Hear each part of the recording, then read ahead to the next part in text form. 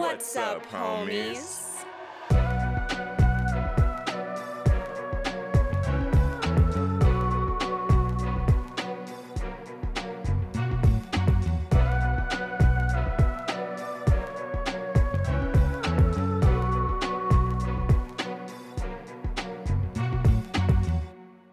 What's up, homies? I'm Erica. And I'm Roshane. And as always, thank you so much for hanging out with us today as we dive into another spooky movie. And this time, we're battling again. We're doing a head-to-head, a versus, two horror titans remade. Worse? Question mark? We shall find out. But to do so, we decided we needed a little bit of help. So we decided to enlist our homies from the Fright Crew. We have Jensen and Courtney. Yo. Hello. Hi. What's going on? Nothing much. What's going on with you guys? I don't know. I'm at work right now. No. Just on my lunch break. Quick 30 to hop on and do this little discuss these amazing versus films thing you wanted to do. Discuss these absolute bangers of remakes, which I gotta be honest, I'm sensing a little bit of sarcasm, but you know what? Maybe that's just me. Well, it's a mystery for now. We'll find out. We'll find out the truth. Yeah, we'll find out. We got a discussion. Mm-hmm. Also, first of all, if you homies have not heard our episode that we did over on their podcast where we covered Skinamarink, you should do that. You should sure go listen to that, see our thoughts on that, because we had a lot of them. So please go check that out. Also check out their other episodes as well, and then come back and listen to our versus episode today. And so first things first, before we even get into the remakes that we're going to be talking about, I did want to hear from both of you about your history and your feelings towards Friday the 13th and A Nightmare on Elm Street, those franchises, because I feel like everybody knows how we feel about like Nightmare on Elm Street. Mm-hmm. We've covered the first Friday the 13th, kind of gotten some of our feelings about those ones out and about.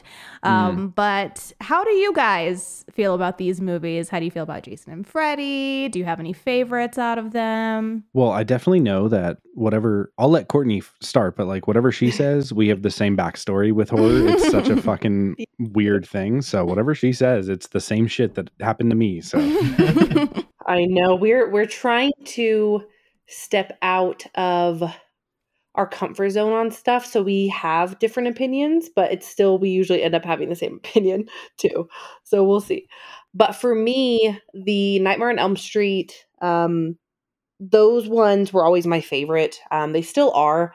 Like, I would say it's hard for me to choose like which franchise is like number one in my heart, but that one's like pretty close. Because the original Nightmare on Elm Street is one of my all-time favorite movies. And the other ones are good too. Like I do really enjoy like the first three. When it kind of gets past that, I'm like, I don't know if I'm like as big of a fan of those. But same with like Friday the 13th. I used to watch those as a kid. Like I would up in all hours of the night just watching those. I just remember them coming on TV, and I used to be absolutely freaking terrified. Now, like after seeing so many other movies, I'm like, I don't know why I was so afraid of these, but I still love them very much. Like I hold them very dear to my heart, and I don't watch them as much as I used to. I need to, just for like the nostalgia stuff, but I do love both of them. Yeah. Have you seen all of them? Like all of both franchises? I have. All of the installments? Okay. Oh, nice. Yeah, okay. because we did an episode where we covered the entire Nightmare on Elm Street franchise, and me and Jensen had like a week and a half to watch every single one of the movies. And I had already seen most of them, but it was a long time ago. So rewatching them, like I swear to God, I was hallucinating. I was having nightmares. And I was like, I just need to It do be like that. Yes. And I'm like, am I living in like a fucking alternate universe? But we did it. And I'm like, I'm glad that we did, because like it's fresh in my brain, all of them. but it was tough. It was really tough, especially on some of those. I was like, oh my God. Yeah, when you start to get later into, I feel like both franchises, it starts to feel like a little bit of a slog. They teeter. Because it's like, how do they come up with so many ideas? They're just like, okay, let's just do that. Yeah, she'll like eat herself to death, sure. Yeah, it's like, yeah, sure, whatever. Or even with Jason, and once you get to Jason Goes to Hell and the parasite and the baby, it's like y'all really were throwing shit at the wall at this point and hoping something stuck. And you said, you know what, put it all in the movie. So yeah, it gets a little bit dicey there at the end for some of these. Yeah, we did that whole Nightmare on Elm Street franchise coverage with the horror bandwagon. Shameless shout out to them, of course. Love them. Yeah, love them. We actually, when we have guests on, we usually let the guests pick what they want to do. Except for when you guys were on, I kind of sailed that ship into the ground. But yeah, they were like, "Can we do all of Nightmare on Elm Street?" And I just was like, "Oh fuck!" But we did our thing, and like we can't say no. Yeah, we can't say no to those two cuties. So we did it, and like Courtney said, just felt like I was living in like liminal space or something. It was so weird. But yeah, and I guess our backgrounds aren't entirely the same because like for me, Nightmare on Elm Street was definitely probably higher in the pantheon of like the main horror villains that we know. You know, Freddy's definitely up there, but it's actually funny because, you know, if we take like the five horsemen of like villains, it's like Ghostface, Leatherface, Freddy, Jason, and Michael Myers, I feel like are like the main five. Yeah. And definitely not to throw shade at anyone, but I feel like these two are the lowest. Freddy being last for me as I know. I mean, I could leave. I can leave. I don't takes. Oh you might need but to. that doesn't mean I don't like Nightmare on Elm Street. It's just that out of those five, I do prefer the other ones. I mean, anyone who listens to like our podcast knows like I'm a big shill for Leatherface Bubba. He's my little dude. So, but yeah, I mean, growing up, like the original we had on DVD, and it definitely scarred me quite a bit, of course, right? And seeing young Johnny Depp and everything. And then like Jason, you know what's actually crazy is I feel like it was one of those movies that, per usual in the horror community, we have like so many movies that kind of slip by us that we've just kind of like you, Roshane, you said that you haven't seen this remake. We'll get there. But there's so many that end up like slipping by. So I actually hadn't seen like Friday the 13th, the original, until I was like maybe 18. So I didn't even see it as a kid. I saw some other ones, and it was more of like in and out, like put it on TV. Like what did it always used to play on? Like Sci-Fi? I feel like Sci-Fi like AMC, AMC, USA, like late night stuff. Yeah. So I would just kind of throw it on, and I do love, you know, hockey mask Jason, but baghead Jason rips the most. Let's just put that out there. Which we do get some of that in this one. So that's we good. do, but not as clumsy as the original baghead Jason, who was an absolute klutz. And I think that's what I like about him. No blue and black flannels either. Shucks. But did we cover the entire Friday the 13th franchise as well? Because I'm remembering that in my brain, but I might be imagining things. We did. But that episode is archived. That's just for us now. Yeah, it's interesting though that you say that, because I feel like Jason to me was the out of our big five. Jason to me, I think, was the only one that never gave me nightmares or like never scared me.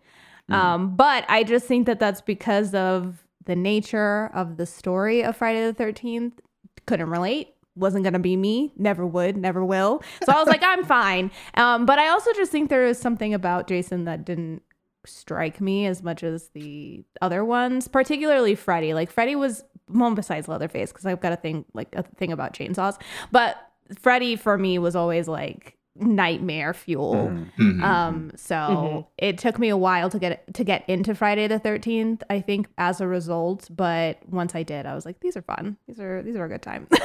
Yeah. That's it. And it's kind of funny too, because like on the flip side, Jensen, for me, for the longest time, Jason's actually been on the bottom of my big five. But I strike a lot of that up to just not having a lot of knowledge about Jason and the Friday the 13th franchise in general, because I didn't get into the franchise until well into my teen years, and I'm pretty sure like Jason X was my first intro into Jason. And so like going from there, seeing like that, like Freddy versus Jason, and like all of the later Jason entries, even like Jason Goes to Manhattan, like I've seen those, but it took me a long time to actually go back and see like the origin stories of things. And like, I still actually have only seen the first two. Okay. It was one of those things where although he was on my bottom, he still intimidated me, I think, more than any of the other ones. I mean, Leatherface is up there too. I feel like the two of them as like the big brooding guys have always gotten to me. But as far as all of them, Jason was the one that I never wanted to be like, you know, running away from. Caught in an alley. Yeah. With. Terrifying. Well, I am interested though to see if that feeling still applies to the Jason that we get in the remake, because I will say the Jason and the Freddy that we get in these remakes are quite different than the previous iterations of both characters that we have seen and grown up with. So I think it's time that we slip into the remakes, which I'm very, very excited about, because I've been wanting to talk about specifically the Nightmare on Elm Street remake since we started the podcast. It just worked out that I was like, oh, we can compare the two because they came out so close to each other. And this is like our version of Freddy versus Jason, because I feel like they kind of battled each other like one right after the other of how well they were going to do. But if I'm being honest, this was all a ploy just for me to talk about the Nightmare on Elm Street remake. So I just wanted to be honest. I'm noticing a trend this year with some of the movies you're bringing to the podcast. Don't even act like you haven't been, like you didn't also be throwing some stuff, aka, oh, what if we did all of The Last of Us? Okay, all right. You know what? We have guests, all right? We'll settle this when we're not recording. Sorry, guys. Before we jump into it, I definitely want to, I know we're like a few weeks after the announcement of 100K fucking downloads. But sincerely from the Fright Crew, like we fucking love the shit out of you guys, and you guys earn every one of those 100K downloads. You guys are incredible. Thank you. And shout out to we your were gushing your about family, this last week when we talked. Your homies. Thank you guys. It's just such a cool milestone that a lot of people get caught up in the numbers, and you guys have just stayed true to yourselves and been the homies. Like I said it when you guys were on our podcast, Mondays are a friendly day. I'm fucking stoked to be alive, when usually Courtney, you get the Sunday scaries real bad, but Monday it hits and you're like, okay, life is a little better. So it's like you see the rain or the sun from the rain clouds. Thank you. But like shout out to your guys's your listeners, because they don't probably understand how big of a feat 100K downloads from just starting during COVID, like we all did, just getting that like out of just talking. It's like insane. So congrats to you guys, and just stay stoked. Yeah. Thank you. Sweet. Thank you so much. I was not ready for that. Thank you. No, seriously. We're all just crying. I won't cry. We're all like upset. Everybody's like sobbing. There's an immediate cut, and next thing you know, it's like the middle of the synopsis starts. And it's like, what the fuck? But seriously, thank you. That means so much. Like, honestly, thank you. It really does. And also, too, I just want to say I am also very excited that we're still in this journey together after starting like around the same time. And I'm so happy that we finally have you guys on, because this has been a long time coming, which is partly due to me and Roshane like trying to figure out how to schedule and like actually be proactive adults and like pre-plan. We've been so bad about this. Is the first year that we've actually like planned things ahead of time, because from the beginning of the podcast, we really have flown by like the seat of our, like we would be choosing basically the day before we recorded. We'd be like, what do we want to talk about tomorrow? That's but wild. we're getting better at pre-planning. So this has been a long time coming. I'm so excited that you guys are finally on here. And I'm so excited to break down these movies with you guys. Yes. But let's go ahead and get into the stats for our two competitors for today. So in that case, homies, we are entering into spoiler territory, and you have been warned. But Erica, take it away from your side of the ring.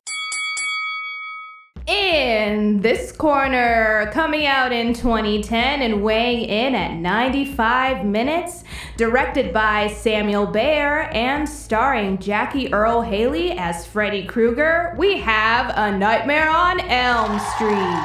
And in this corner, coming out in 2009, weighing in at 97 minutes, directed by Marcus Nispel, starring Derek Mears as Jason Voorhees, we have Friday the 13th.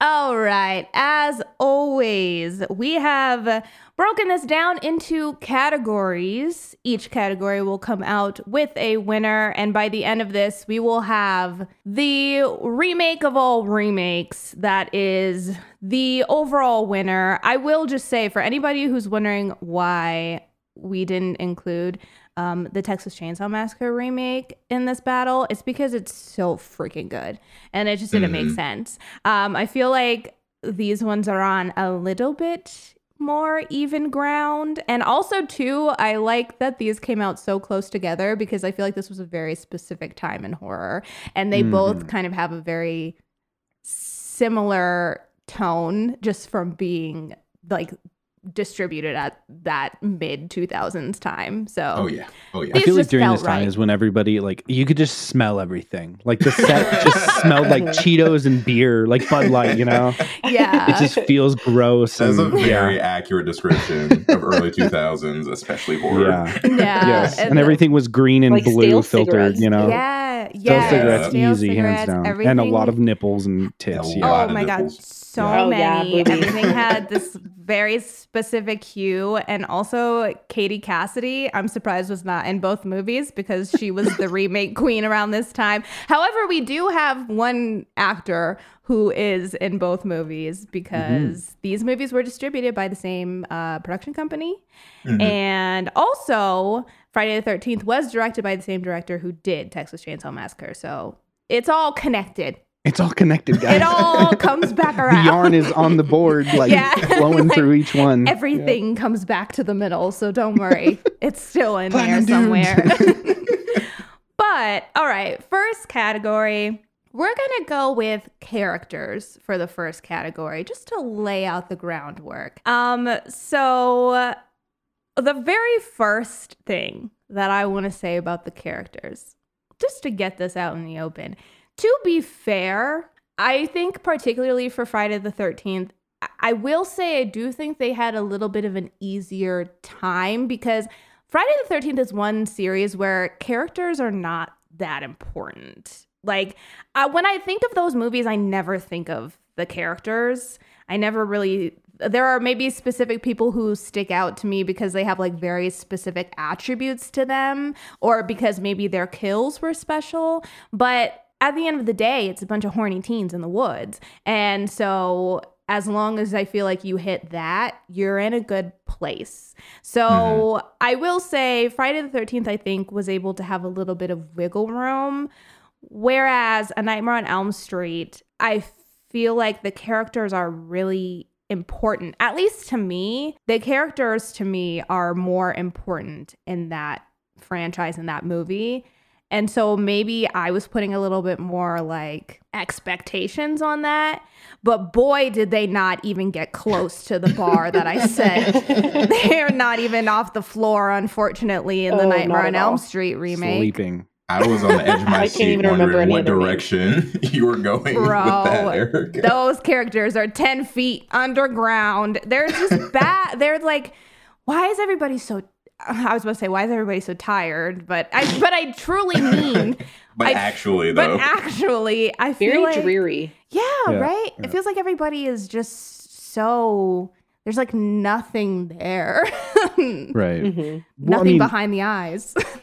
And not to be like a contrarian, but I actually feel personally like the opposite. For some reason, like looking back at the Friday the 13th franchise, I feel like there's so many like standout characters that are just like I forget which, I think it's the second one. I could be very wrong, but like the chick, the hitchhiker that's like eating a banana, and like Crazy Frank or whatever, like the older guy in town, like or Ralph, the dude in the wheelchair, like I feel like they have like these characteristics that actually really stand out compared to like when I think back at the entire franchise of A Nightmare on Elm Street, I can't think of a whole lot of like I can think of some, but not a whole lot of characters that really stand out to me. I think that maybe like their acting has to lend to a little bit more toward the role, because, you know, and I'll just hop into it, like Rooney Mara absolutely disrespected us. I don't know if we agree with that. Yeah, but no, we're on the same page with that. Okay. And I believe I've heard a rumor or a story that she like actively hated what she was doing. Yeah, she didn't like it. From what I've read is she was not like into the film, nor did she enjoy the process of filming this, which you can tell. You can tell. Yeah, it's a little bit of a bummer because I feel as though they tried so hard to do something different with Nancy, but I think they took it too far. And so I don't think they quite understood what type of character they were trying to create. And then as a result, I feel like that trickled into the acting, where I feel like Rooney Mara was like, what am I doing here? Like, what exactly am I supposed to be?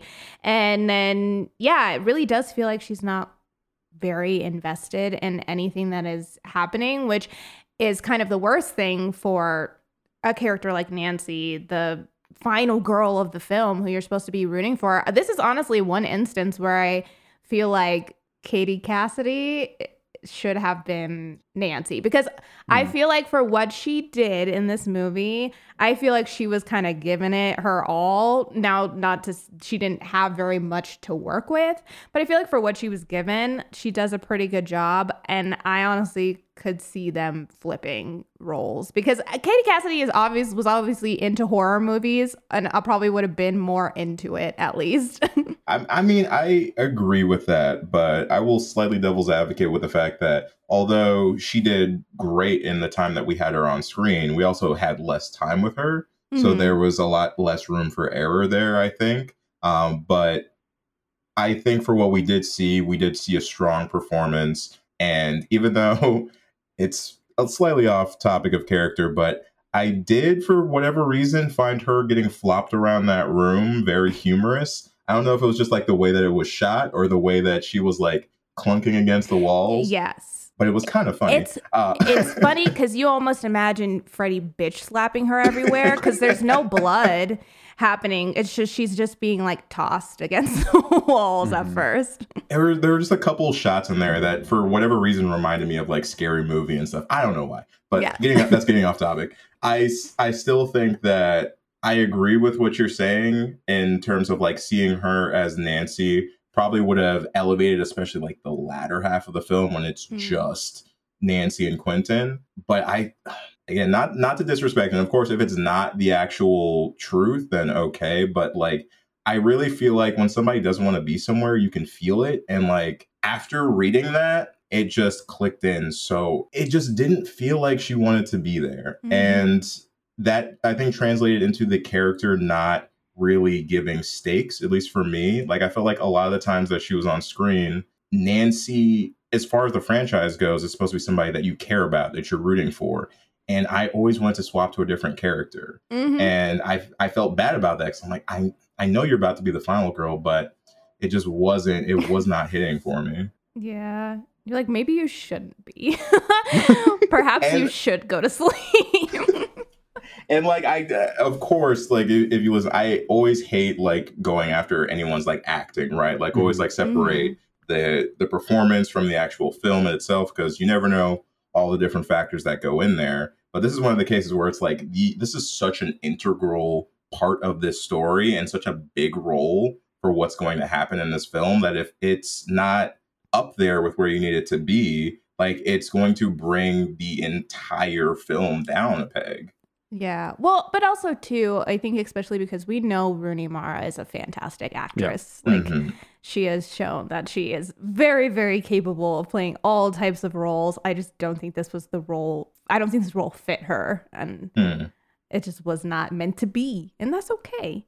But we do have our boy. I can see clearly now the rain is gone. He's back. Which I liked him in this one. Yeah. That is Courtney's boy, for sure. Right? Kyle Gallner? Oh, I love him. Yeah. And Jennifer's Body, my king. Yeah. Did you like him in this? I did. Because he's like that, like, dreary, like, sad boy. And I'm like, that's my guy. That's what I like. That's what I like about him. Like, say less. That's why I watch these movies. Although, like, I liked his sad boy energy in this, I also think that might have played a role into one of my issues is I think Quentin and Nancy's energy was too similar. Like, I think they needed they needed some contrast there because, like, both of them were just, like, in that same space of, like, I'm tired and I'm sad. And there was one too many people wearing eyeliner, right? Yeah, exactly. And it should have just been him. The plot device that everyone hasn't slept for a while. Yeah, it's there, but, like, we expect that. You gotta give me something more. Right. Yeah. I just wanted a little bit something different, I think, from Nancy. Like I said, I don't think it was a bad idea to make her different from who she was before. But I do think that there was a middle ground and she didn't have to be like, don't you get it? I'm weird. I'm a weirdo. Like that part was just like, I don't fit in with anybody. I was like, Nancy, what do you mean? You have friends. Like, I've seen you talk to every single person in this movie. I don't understand what you mean. You're class valedictorian. Yeah, you're like valedictorian. She's trying to be relatable. Yeah, but it irritated me when she said that. She was like, I don't fit in. Nancy, that seems like it's by choice, which is fine if you don't want to be friends with people. But it just was a bizarre moment for me. Well, I think it's that time, right? It's those 2010s. Like, there were a lot of characters like that portrayed in our horror films where they were just like these like sad boys and sad girls or whatever, sad they thems, and it's fine. It's just like I was gonna also add that, like, when we're comparing this Nancy to the OG Nancy, one of literally the best fucking final girls out there, dude. One of the best. It is such a stark comparison to be like, yo, look at this compared to this, where she is literally just sleeping, dude. Like, it sucks. Yeah, that's the thing is it doesn't feel like, which I think part of my problem with Nancy ties into my problem with the story. I don't think it's a complete Nancy problem. I think it's also kind of a problem just with the story overall. So when we get into that section, I'll go a little bit harder on Nancy, not because it's her fault, but because I do think that the story does a disservice to her as a final girl. I feel like it takes away some of her power.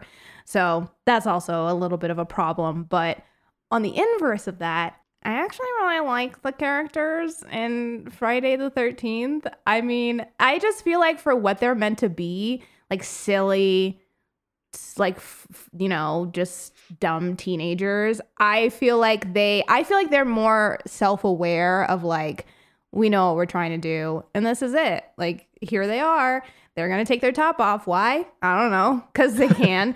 My one qualm with the characters in that is I do think that this is where I have my notes in my phone and I'm like, I hope you're about to talk about Lawrence, because we're going to talk about Lawrence. We're going to talk about Lawrence before we get to Lawrence. Okay, all right. I was making sure that he was on the list of people we're going to talk about. Before we get to Lawrence, I will say Jenna and Trent's relationship to me is very bizarre, and I don't understand why they had to be boyfriend and girlfriend. I feel like their whole storyline would have made more sense if they were exes and Trent wanted to maybe get Jenna back, but then she ditches him for this guy all day. And so then he is like, okay, whatever, then I'll have sex with this other girl. The fact that they are actually boyfriend and girlfriend, and when we first meet them, they seem like they can't stand a single thing about each other.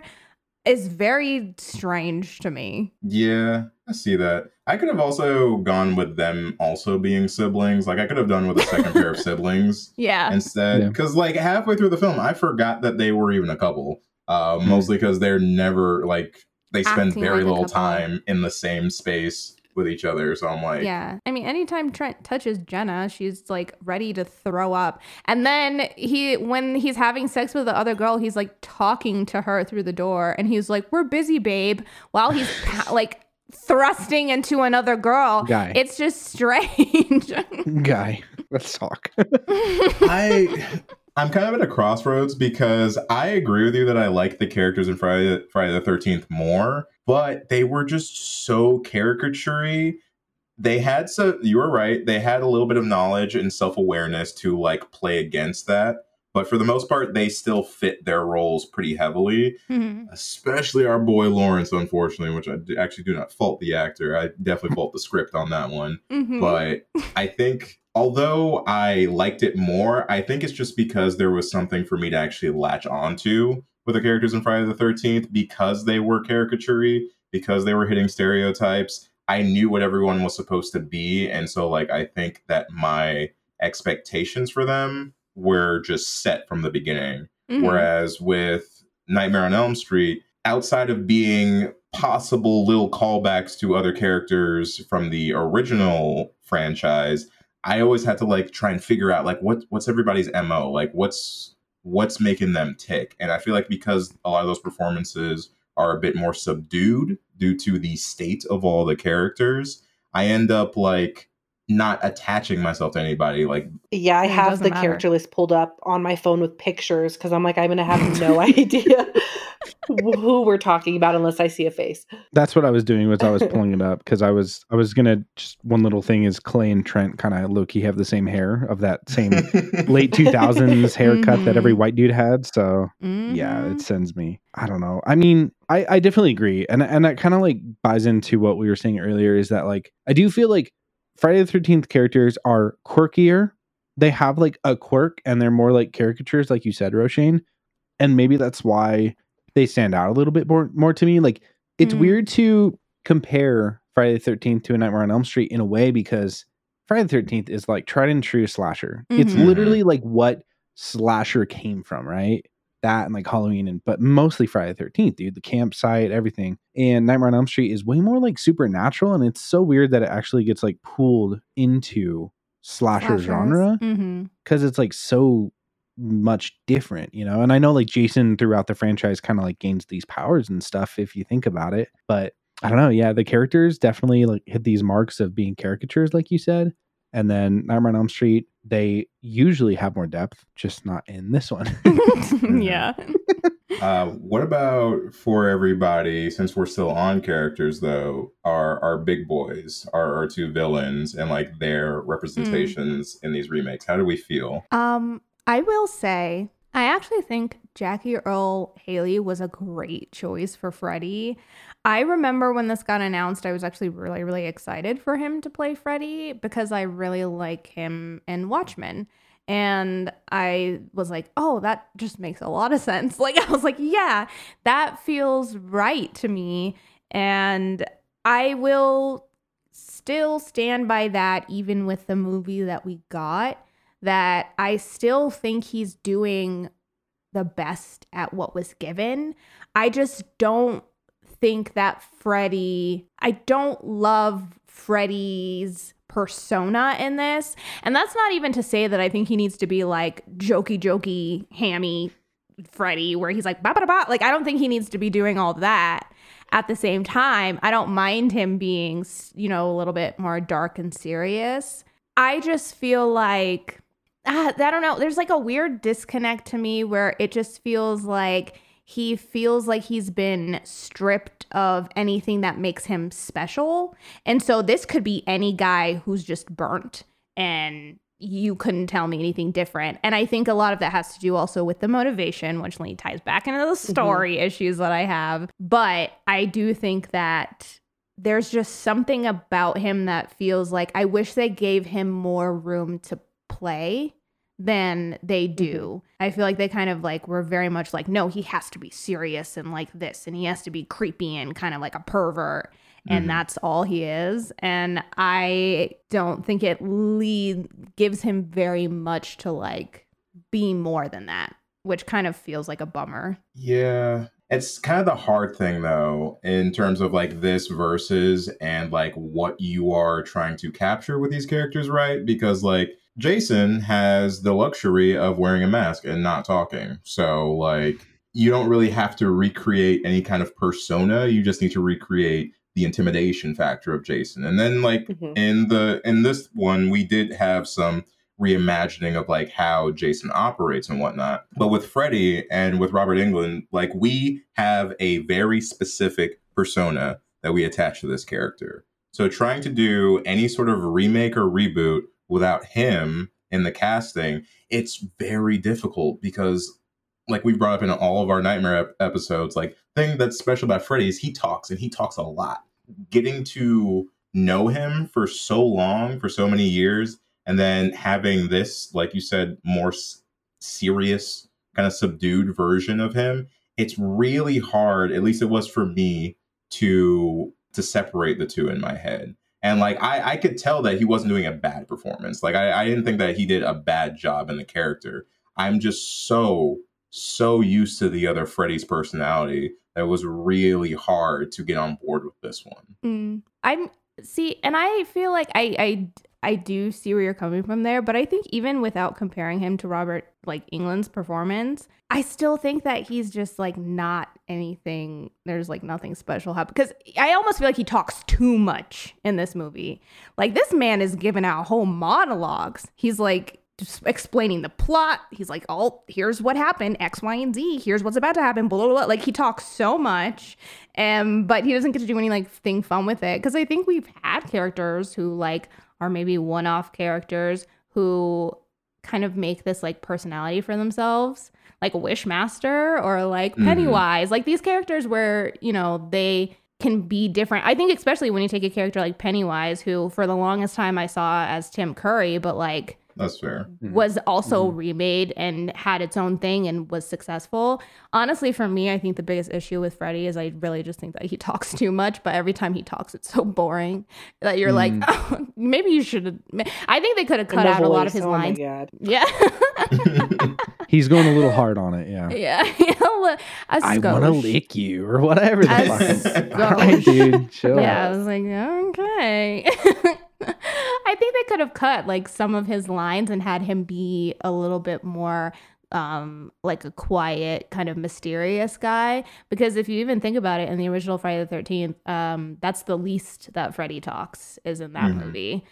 Right. And if that's what they were like pulling from, then just stay with that. And then also, I know it's like jumping a little bit into the story, but it lends to his character. So I got to talk about it. Is that the fact that they canonize him being a pedophile kind of like makes those comments later in the film after we find out very, very uncomfortable. And there's like no more playtime with it, because part of it in the rest of the franchise is like, he's a fun character, like low-key a little bit, you know, but with this one, it's like, now that we have been confirmed in this universe that he is a pedophile, no, thank you. Like, what the fuck, dude? Yeah, like big gross. So it makes it uncomfortable, and like his little quips and stuff are not at all to an ounce laughable, and so it just makes everything very uncomfortable. They don't hit the way they do in the other ones. Like the original, it's a way different feel, because like in those ones, it's like kind of funny. You can laugh at it. And in this one, like you feel like you're going to crawl out of your skin. Yeah, he's real creepy in this one, and like I'm just so uncomfortable, which honestly, like I said, I'm like, if that's the way you guys wanted to go and you wanted to make it different, that's cool. But it's just not hitting for me as much as I would love for it to. But like I said, Jackie Earle Haley is a good choice. I think not like he matches that, but I just feel like he kind of like gives across, I think, what they were wanting and does it well. I just think that the writing doesn't lend itself to Freddy, because I think they just make him kind of an exposition. Like the second half of the movie, I feel like he becomes this like exposition monster, and like that's all he is he's like, remember? And I'm like, bro, stop. So that's the only thing with him. But with Jason, you're right, it's a little bit easier. It's not like they had to rewrite his personality or anything. They just had to kind of decide what kind of like imposing figure he was gonna be. And I actually really like what this Jason to me is very scary, very quick, very brutal, very vicious, and I think also that has to do with the way that they kind of added on to his character in this one, because both characters I do think they added on to, but I just feel like Jason's to me worked more towards the character, whereas Freddy's worked against his character. Yeah, I agree with that. And Jason, I really enjoyed this whole like hunter trapper addition that they made to him, in terms of like he's setting bear traps, and like he's more of a survivalist in this one, which I actually did enjoy. I thought that was a nice like sidestep for Jason in terms of like his personality, quote unquote. And I think it added to his scare factor a bit, and just knowing that he wasn't just some bumbling guy in the woods. Like, he was crafty. He knew what he was doing. And there was like motive behind each move that he was making. Like, that to me added on to the character. Whereas with Freddy, he was just a pedophile. So, what are you gonna do? Yeah. The question that's burning in all of our minds is, what if Uber Jason from Jason X would have been in this remake? That would have been super cool, man. Look, everybody hates on Uber Jason, but I like him. Yeah, dude, come on. Just whole ass space suit. But yeah, I mean, I guess that's it for me and my like overall thoughts on the characters. Does anybody have anything they want to add for any specific characters or for either movie? Well, one you alluded to is Aaron Yu. He's in both films. He does, I mean, yet again, Nightmare on Elm Street, he gets disrespected, I think. I mean, with his end, it's just fucking stupid. Yeah. But as for Friday the 13th, he's actually one of my favorite characters. I think a lot of people would agree. He's just like this like lovable stoner type character that also like a huge comfort movie for me is Disturbia. I think for you too, Courtney, right? Yes. And so, yeah, and he's in that too. And he's just such a charming little guy. And I love him so much. Yeah. And like his death is wild, and like hearing behind the scenes and stuff that he was like totally down to like go for it. He's like a really cool person, he seems like. So, yeah, I really like him. He's so good at playing like that, the best friend, but like the friend that you get, like you understand why the characters are friends with him, kind of a thing, which I feel like seems like an easy thing to do, but is not always. Because one thing I tend to harp on a lot is like not understanding why people are friends with people in like movies and stuff. But I feel like he's so good at playing that character where you're like, okay, I get it. Like, I'd want to hang out with him because he just seems like such a nice guy. Yeah. But he also stands on his own too. Like when he's separated from the friend character, like he's engaging to watch just by himself as well. And I guess like while we're on the topic of characters, because I'm not going to get off my brain, was Lawrence in there just to be the black guy? Was he? Because it felt like he truly, truly was. Yeah.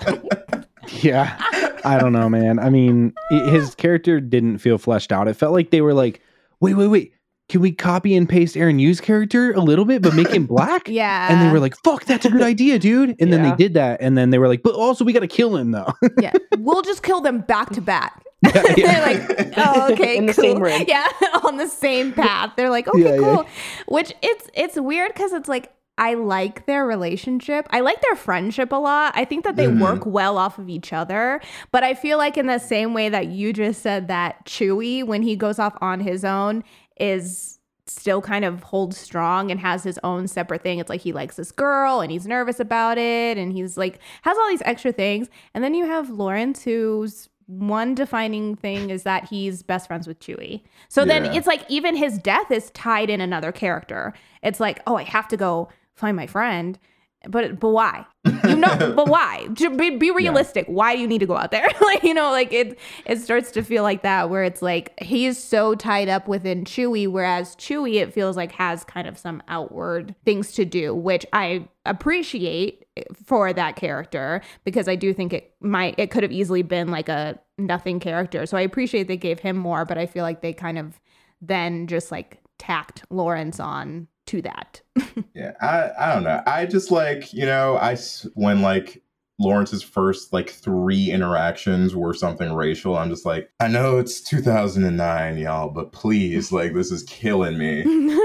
And it was unfortunate because, again, I don't slap any of that onto the actor Arlen. Like, I think that all of that was just script stuff and just plotting things that like made that character come across that way. Mm-hmm. It's mostly a symptom of the time that I'm harping on here, but like it just bugged me so much while I was watching it. That's fair. And of course, we didn't have to worry about that in Nightmare on Elm Street because there weren't any black people. There weren't. No, we weren't even there, baby. Weren't even. Oh, man. But I guess that leads us to our winner for this category, which for me, if it's not obvious, is Friday the 13th. Yeah, I'm there too. Friday the 13th for me. Same. I was waiting for Courtney. Okay, I was watching Jensen. I was watching your face. Same for me. It's, a unison. Across the board, Friday the 13th, taking the first round. Ding, ding. Ding, ding. So I'm going to actually let that lead us into the story or creativity section, because I feel like a lot of some of the stuff that we kind of started to allude to is involving the story. And so this overall is just like how we feel about the story as a whole, but then also like how creative they got with the story, because I feel like although remakes are rehashes, some of the best remakes do their own thing. And like I said, both of these do try and do their own things. With varying degrees of success.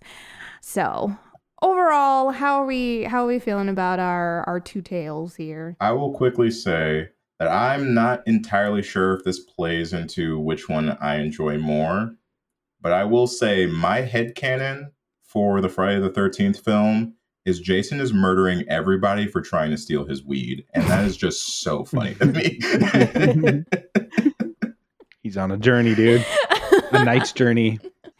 Yeah, the script was definitely script in there, because what do you mean? Yeah, it's a very interesting way to start this movie, to be fair, is this whole weed subplot, which doesn't matter at all later on in the story. Well, I mean, I definitely, dude. So I've claimed this on our podcast as well.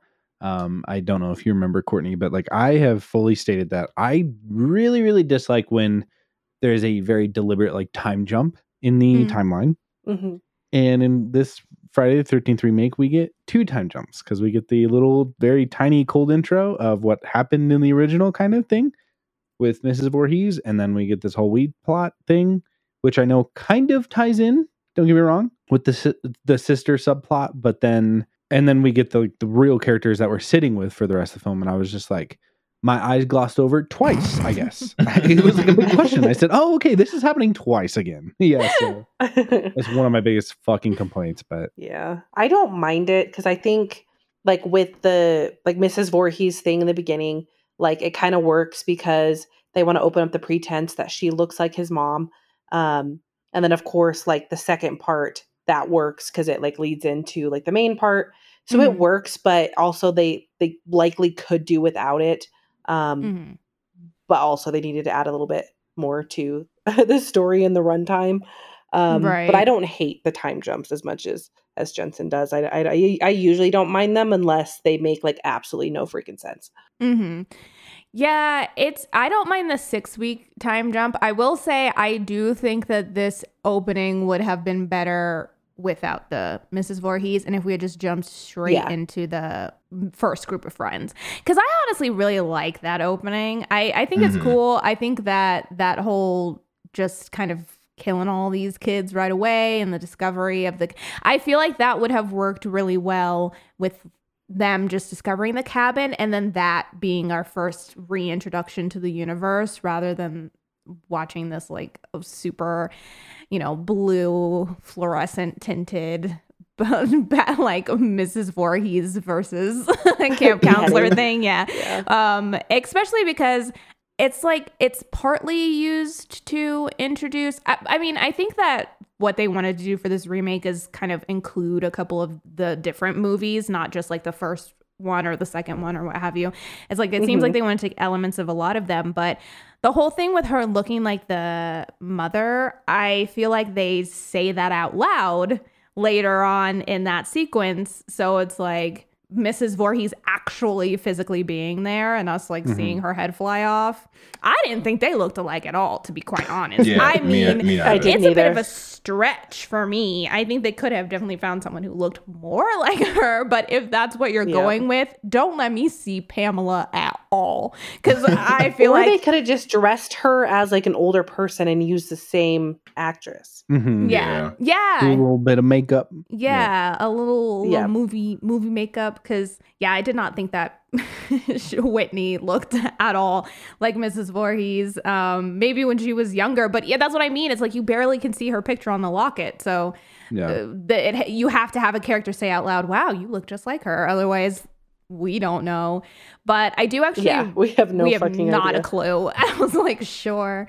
But I do love the opening. I think it's a lot of fun. I think it's a good introduction to the Jason that we are about to get and how brutal he is going to be with these characters and how much he really does not give a fuck. And so that's a good introduction to that. But then I think you're right, Jensen, in the sense of like, we kind of slow down again because now we have to meet a whole new group of teenagers after just being introduced to a group of teenagers. So we like pump the brakes again and then have to reignite. But what I did like about this movie, as far as the story and what they did differently, is that I like that they decided to do like a house in the woods, but we're not counselors. We're not at the camp. We're adjacent to the camp. And so it almost kind of encompasses like that era of slashers that we were getting in that time in the 2000s, where it was very much like a bunch of teenagers in a house. It's like they were able to mix that in with the Friday the 13th. And it works for me most of the time. I feel like it slows down. Like when all of them start getting picked off, that's the only, like, Trent and Bree's deaths to me, those are the weakest of all, just because once we get to the house and everybody's out the house at once and then have to leave the house again, that's the one time where I feel like it doesn't work. Like before they get down to the tunnels, I feel like it kind of like screeches to a halt almost. Yeah, I agree with you in terms of just like weird bits of pacing for this movie, because I feel like the pacing is inconsistent.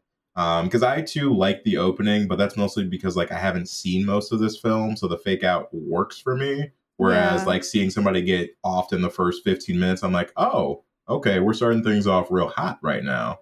And so it's cool to get the entire group that you think you're going to follow out of the film in like 10 minutes time, and then to jump into something else. I'm like, that's a cool idea conceptually.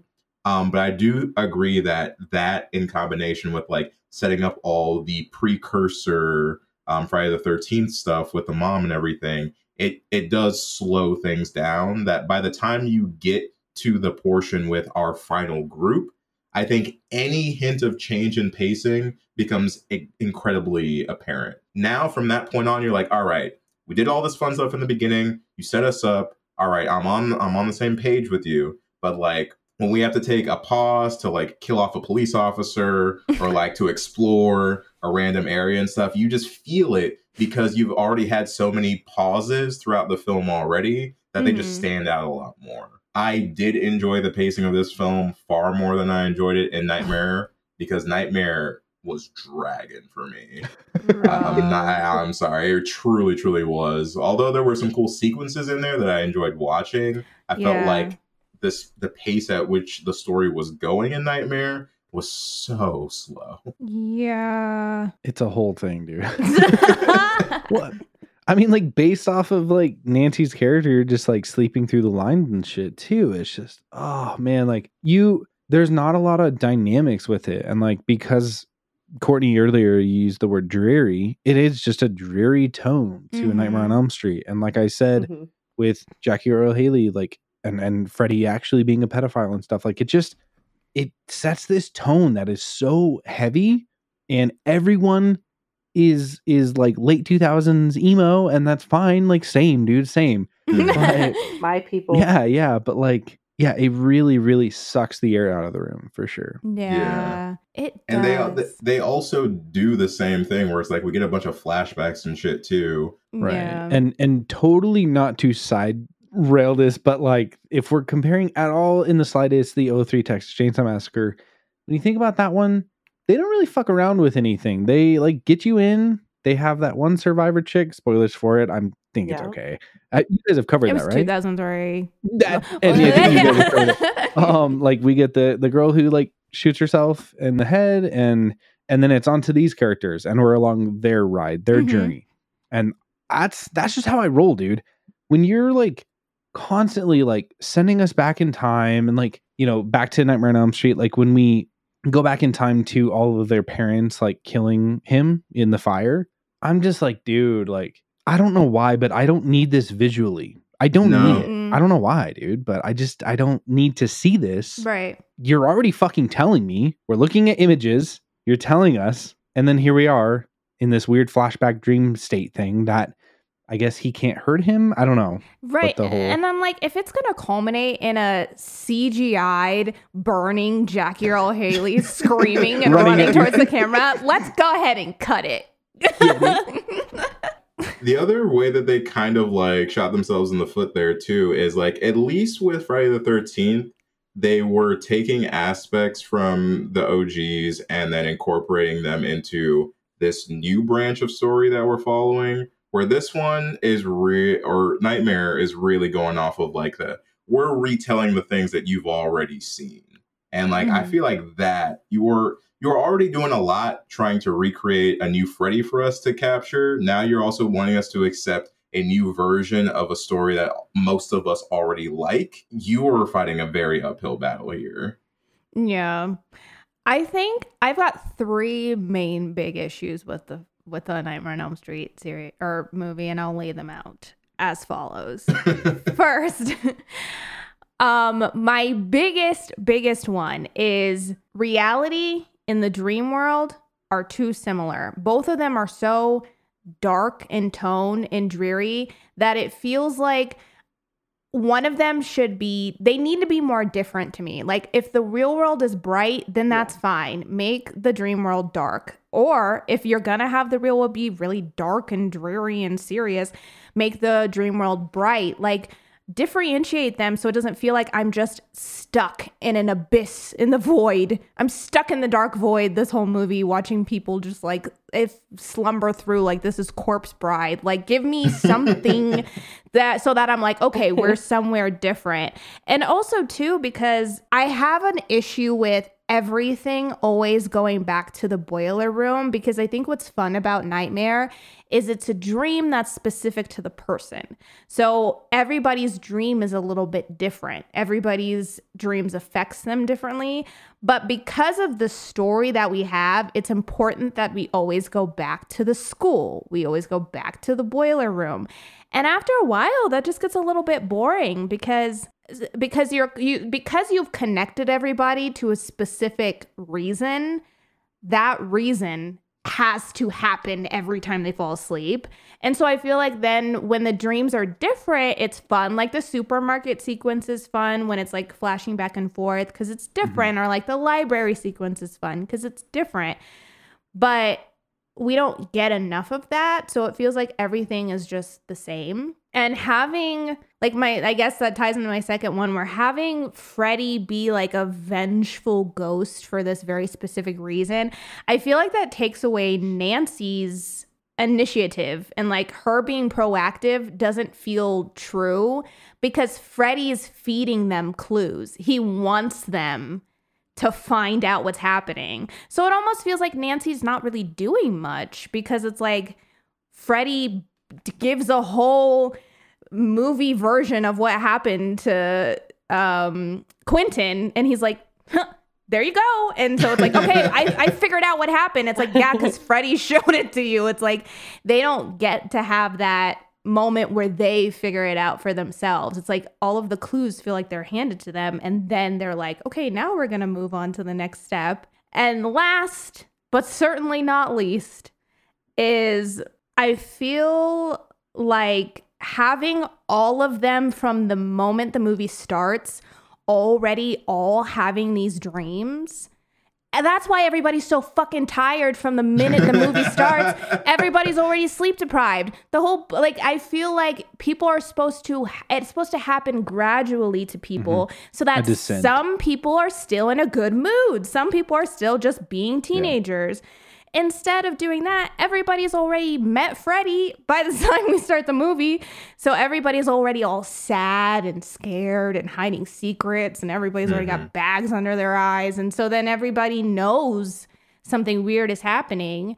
And so then halfway through the movie, we have to deal with this whole aspect that they're falling asleep all the time because we don't get to ease our way into the world. The world is already like falling apart around us. And I feel like that's why everything just feels so like there's nothing new for us to discover, but we're having to watch these characters, these tired, slow characters discover this as time goes on. And that's why I feel like there's no like excitement there because everybody starts at the same level. Everybody's already being slashed and touched by Freddy at 0 seconds into the movie. Yeah. The other thing that kind of bothered me, not to harp too much on it, but, and I know this could be slightly a sensitive topic, so I'm being kind of cautious about how I like go into this, but in terms of like the school and this memory, me as the audience member, I'm really supposed to believe that not a single one of them, despite the trauma, not a single one of them remembers going to that school. None of them. I thought that they had been hypnotized. For some reason, I remembered that being a plot point, and I was like, oh yeah, they hypnotized them. And it's not. That's not what happened. I was waiting the entire film for an explanation as to why none of them can remember ever being in a school together or meeting this pre-burned Freddy. And I just don't think it was ever stated openly. Like, I do think that you're supposed to kind of assume that because of the sheer weight of what happened to them as kids, they've all like repressed this memory. But even in that regard, I just think it's a stretch to think that every single one of them would just completely blank out that entire first portion of their life. What do you mean? This is a masterpiece. And what Erica was saying is that they all actually do remember. And that's why they always are thinking already about Freddy. They remember the whole time. Yeah. None of them have slept since preschool. I got it. I fully understand that. Same. No. And that's why, honestly, I think that's why I made up the hypnotized thing to rationalize that. Because, it's like not every single one of them would have that reaction. Also, why did you keep the photos? If you want them to forget, why do you still have photos of them from preschool? Burn the pictures. Like, get rid of all of the evidence if that's the case. And it also really irritated me that when they did start to remember, Quentin and Nancy assumed that they had lied despite not remembering it at all. And it's like, it's not even like they're like, well, we don't remember that happening, so it couldn't be true. They don't remember even going to fucking preschool. So like, how do you know if it's true or not? Like, I thought that was a bit of a stretch. And I don't know. So like that bugged me a lot. But in an effort to not just completely be trash talking this film, I will say that a plot, I don't even know if this is a plot thing or just like a directorial thing, but I did enjoy some of the things that we were able to do with like 2010 technology within the Nightmare franchise. Because I do think some of the like dream sequences and like transitions from like real world into dream world and whatnot, I enjoyed a good handful of them. Some of them were very heavy on the CGI, so it did make them less enjoyable. But I think for the most part, a lot of the effects held up for me. And I wanted to give the movie that grace at least. But it lends back into what you were saying earlier, Erica, about the world seeming too similar. Like they did need some more, something more blatant to separate the two. because otherwise they do meld into each other too well. And I know that becomes like a plot point later on where it's like, oh, you're so tired that like you can't tell between dreams and not dreams. I'm just like, sure. If your listeners could have seen my face though when you were saying some of that, dude, because like Nancy's mom, when her fucking eyeball gets popped out, it's looking like a whole ass Mortal Kombat on Nintendo Switch, you know, dude. Like it is. Yeah. It's a little grody, dude. Like that's the nightmare is like the CGI. Yeah. The blood hallway scene is pretty cool. I honestly think that's my favorite. My favorite. That's my favorite effect or like sequence is the blood when she like sinks into the hallway and then it fills up with blood. Yeah. That's cool. The most disappointing one is the wall. Is Freddy coming through the wall. Literally what I was going to say. Yeah. That's way too fake. How can we not do that practically now? Explain to me. Yeah. Use the latex, use the latex wall again. Why are you doing it? Surely it's cheaper. I don't get it. Especially back in 2010, dude. Yeah. Yeah. The one that stood out as like good to me, I will say, was the classroom. Like I thought the classroom transition was a really good one. Yeah. Yeah. I mean, Erica, you said other two scenes that actually I have them written down in my notes that actually do kind of rip like the transition are like when Kyle Gallner is in the library and like the bookshelves are like shaking. That does look pretty sweet. And then the superstore or like the grocery store when he's like creaking with his fingers and then like stuff is falling off. Like that is cool. Like it's got a little hit to it, but some of the other stuff, man, I'm like, the CG budget was a little either too low or too high. They had too much CG playroom. Platinum Dunes, I'm gonna say too high. Also, I don't know, Jensen and Courtney, when the last time you guys saw Freddy versus Jason was. If it must have been like recent. Did you cover that when you did like the? I forget which one we included that last year. Yeah. I think it was. Okay. Yeah. So is this not? I understand that like it happened in the first one, so I understand like bringing Freddy back into the real world. But the way it happens in this not the exact same thing that happens in Freddy versus Jason, where it's like the girl in a dress laying down and he's like running his claw up her like legs and stuff, and then she's like, wake me up, and then does get waken up because she like gets burned or adrenaline in her heart, and then she wakes up and she has him. It's the same thing in Freddy, like almost shot for shot. Freddy versus Jason sequence of that is the same as this one, and I really noticed it this last time because I think it's because as the ending was coming up, I was like, oh yeah, she's laying in the hallway and she discovers that her dad was standing over her dead mom's body. And I'm like, oh no, that's Freddy versus Jason. Like I mixed the two of them up because they were so similar. It's hard because they are pretty similar too. I did the same thing where I was thinking of like specific scenes and then I didn't see those scenes and I was like, oh yeah, because that was actually Freddy versus Jason. I just never noticed how similar it was, and I was like, okay. A classic, yeah. And a masterpiece. I love that movie. Starring award winner Kelly Rowland. And yes. Rip to the nose. Rip to the nose. Rip to that nose. Oh, no. But I was going to say, any other thoughts on either story for you guys? I don't think so. Yeah, I don't think so for me either. I mean, Friday, truth be told, story kind of light in terms of like the amount of things that happen there. Yeah. I guess you guys didn't really give your opinions on canonizing him as a pedophile. I feel like I've said pedophile too many fucking times. I haven't said a fucking word about it. Counted 87. Take a shot. I feel like, I guess I just don't know why he needed to be that instead of a murderer, like a child murderer.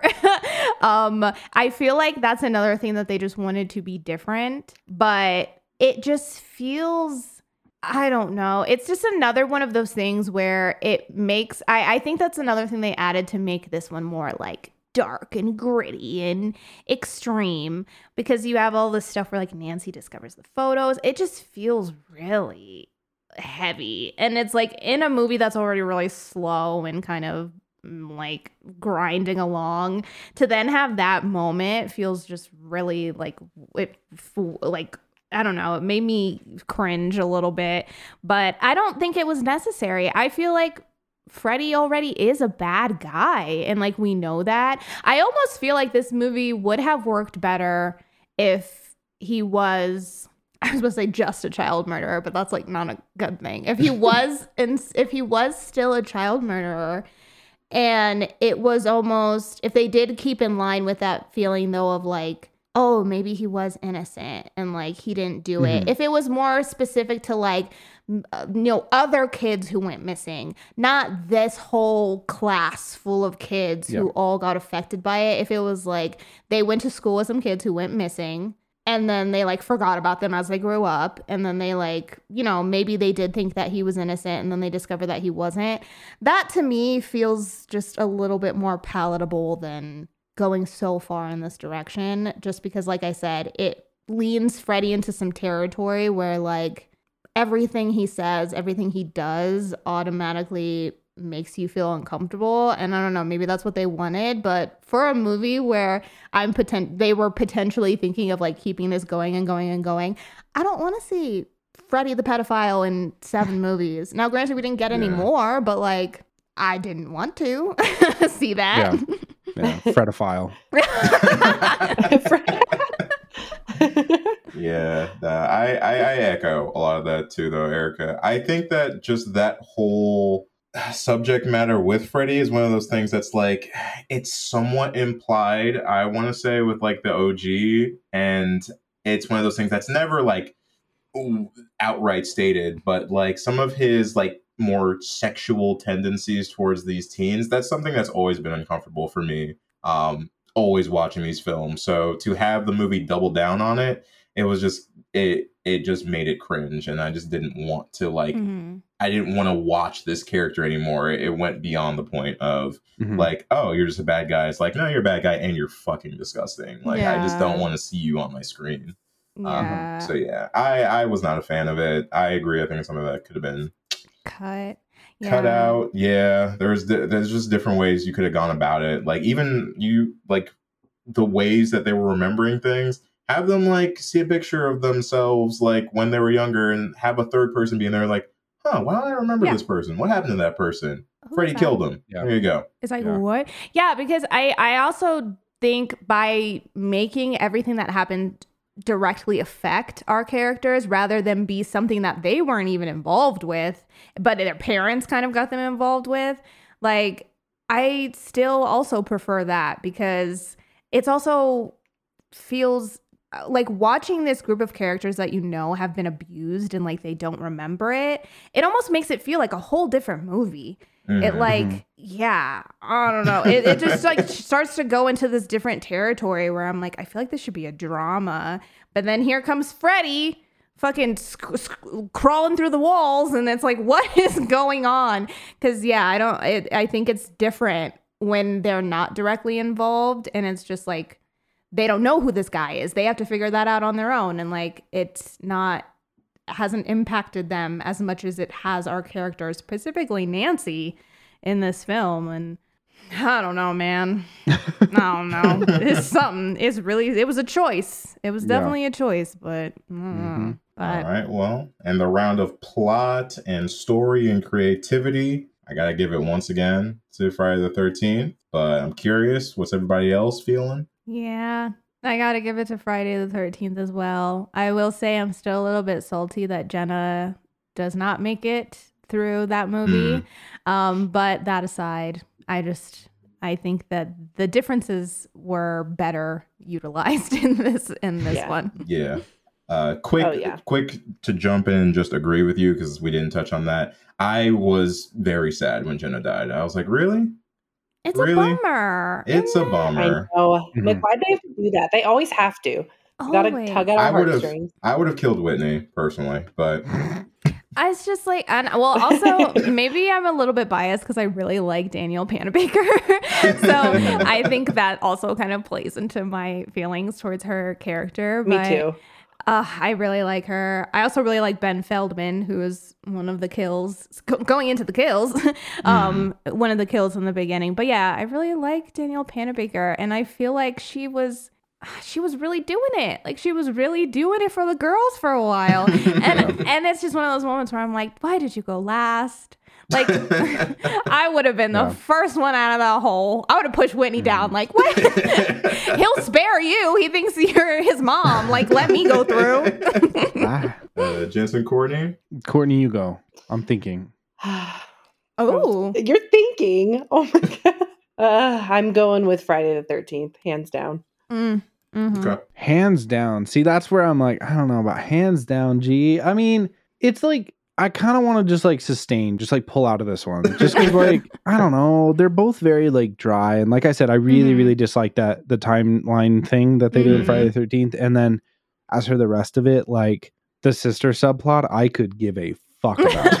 Yeah. Like, you lost me when you said sis. I was like, nah. So I don't know, man. I mean, I'm gonna throw in a no contest. I would personally allow it if you really really feel I'm that gonna way. do it then. Yeah, I'm gonna throw my flag down because I can't really pick, dude. I can't do it. That's fair. Okay. That's fair. Yeah. And I will say for creative wise, and Nightmare on Elm Street, although I don't like the changes that they made, I do kind of have to give them props for attempting something different, like for trying new things and trying to push things in a different manner than the first one. I will give them props for that. But just going off of that, I did want to read out a couple of my least favorite lines from A Nightmare on Elm Street. The first is when Quentin says to Nancy, "Do you ever get tired of working here every weekend?" Rude. But this is my job. I just thought that was a wild thing to say to her. And then when Chris is talking to Dean, and he's talking about like having nightmares, and she goes, "Nightmares? You can't sleep? You have to sleep to have nightmares." That pissed me off too, because I was like, that was a stupid question. And then the last one is when Chris is talking about when Dean dies, and she goes, he kept saying, "You're not real. Do you know what that means?" Why would he know what that means? The way that they wrote Chris specifically, I just felt like was just very disrespectful to her intelligence, because they write in all of these lines that make her seem just like she doesn't know how the world works. But the writer's doing the absolute most in the office space, just like writing those lines down, going, yes, fuck it, yes. Ooh, they have a good. button that says yes. What's his name? It's the one who plays Chewie in Aaron Nightmare. Yu. What's his name in what's his name in Nightmare? Marcus, I think. Yes, his scene where he dies on the that video on the computer. God. It's like he had to upload that. So who uploaded that for him? Yeah, you know, it's like, oh, my friend died, I'm going to upload his death video. Oh, his head getting slammed into the computer is just love to see it. What was happening there? Also, Whitney's final line to Jason, the like, "Say hi to mommy in hell," is so bad. I feel like they should have just had it be "Say hi to mommy for me," and then. I wrote in my notes, "Say hi to mommy in hell, ... Boo. Boo. Tomatoes, boo. Yeah, it was bad. I was like, that's not fun. Or the amazing literary genius of, "Your tits are stupendous." You have perfect nipple placement. They're over here, dude. They're cross-eyed. Yeah, there's like just some of the lines. I was like, it like for some reason. I think just because Nightmare on Elm Street was taking itself more seriously, they like stood out a lot more to me. But Friday the 13th also has some where I'm just thinking, yeah. There's some flops in there. Yeah, sure. Where he's like, "Did you know our mom had cancer?" It's like, why would he know that? "Do you know our mom died from cancer last year?" I was like, whoa. Why would the sheriff of this small town know your mom in another state died from cancer? It was wild, wild behavior. Wild behavior. But let's go into the kills, because there are actually some fun kills that I do want to talk about. I will say I think one of my favorite kills in either one of them is going to be probably the sleeping bag over the fireplace. Yep. That's my Very favorite. good. Very good kill. A classic. Crispy skin. Huge fan. Mm-hmm. She oiled herself, remember? Oiled tits and all. And the best cut of meat. Biggest bottle of baby oil I've ever seen. Oh, It was a huge bottle. See, and it's been a long time since I've seen this movie not on TV. So I forgot that even happened. And I was like, she's doing all that. Because normally I think in the cut, like the TV version, she just kind of like opens her top and shimmies. And so you're like, oh, okay, that's all she's doing behind this guy. But no, she's completely naked behind this guy that she doesn't want to see her naked. And normal things in friend circles. Normal to things. Do She is, pulls is out oil yourself. She pulls out like a 64-ounce bottle, clear bottle of baby oil that I guess was just in her backpack. Adam and Eve was the sponsor of that night. Oh my gosh! But her death is fantastic. Yeah, I think her death is one of the best ones. It's funny because like out of all the categories, this is kind of the hardest one for me because I enjoyed kills in both of these films, but I was also, to be honest, a little disappointed with both films in terms of kills. I think a big one for Friday the 13th. Actually, I take that back. It's a big one for both. And Jensen, you might appreciate this, but it's the amount of CGI that was used for a lot of the kills. Where conceptually they're cool kills, but then like when you see the magic behind them, it kind of takes away. At least for me, it did. Yeah, that's fair. For the Nightmare on Elm Street, I think the only thing that I was bummed about was that the glove was the main method of killing, and that we didn't utilize more of different types of like space and methods to kill people. And so, and I think that's partly also because once again, Freddy is doing this very, very specifically to get revenge on these people. Like he has emotional connections to these kids. And so I feel like he like very specifically wants to be the thing that's killing them. But I did wish that we had some different ways than just like the glove slashing or punching through. Because I even remember like hearing aids and chalkboards, right? Yeah, where are the hearing aids? Yeah. Where's the giant diving boards with claws coming out of it? What about that? When we have that swimming scene, I was like, yeah. And then nothing. It's a flashback. I was like, oh man, because I thought he was gonna try and drown him. I remember that. I thought we were scene. going to get I thought that sequence was going to lead into the homage to Johnny Depp's death. Like I thought that that water sequence was somehow going to be our waterbed death. Which it's not. But that would have been cool. Like have the blood like squirting out of the like bubbling up out of the water. Yeah, that'd be cool. That would have been dope. Yeah. Or even Chris's death is, a spin on Tina's death, but just not as well done because like I said, Chris is just kind of getting like knucked and bucked around the room for a while. And then the ending of the kill is great. The last slash is great. The last slash is great, but I do kind of even still with that, I wish that she was getting like actively slashed and like moved around the room. But it really does feel like Freddy's like throwing bows, which just seems so weird for him to just be like just kicking her ass and then finally he's like, all right, I'm done now. All right, I'm done. But yeah, it's like there are some moments where it looks like I don't even really mind the CGI and I'm like, ooh, that looks really brutal. Like the moments where he is killing people, like Jesse's death in particular looks really, really brutal. And even though they don't die, I even really like the fight between Nancy and Quentin and Freddy. Like I like kind of what's going on in that sequence. But I just wish there was more variety and it wasn't all just the glove. Like I said, I wish we're in the dream world, so I wish we utilized more of that. That's so true.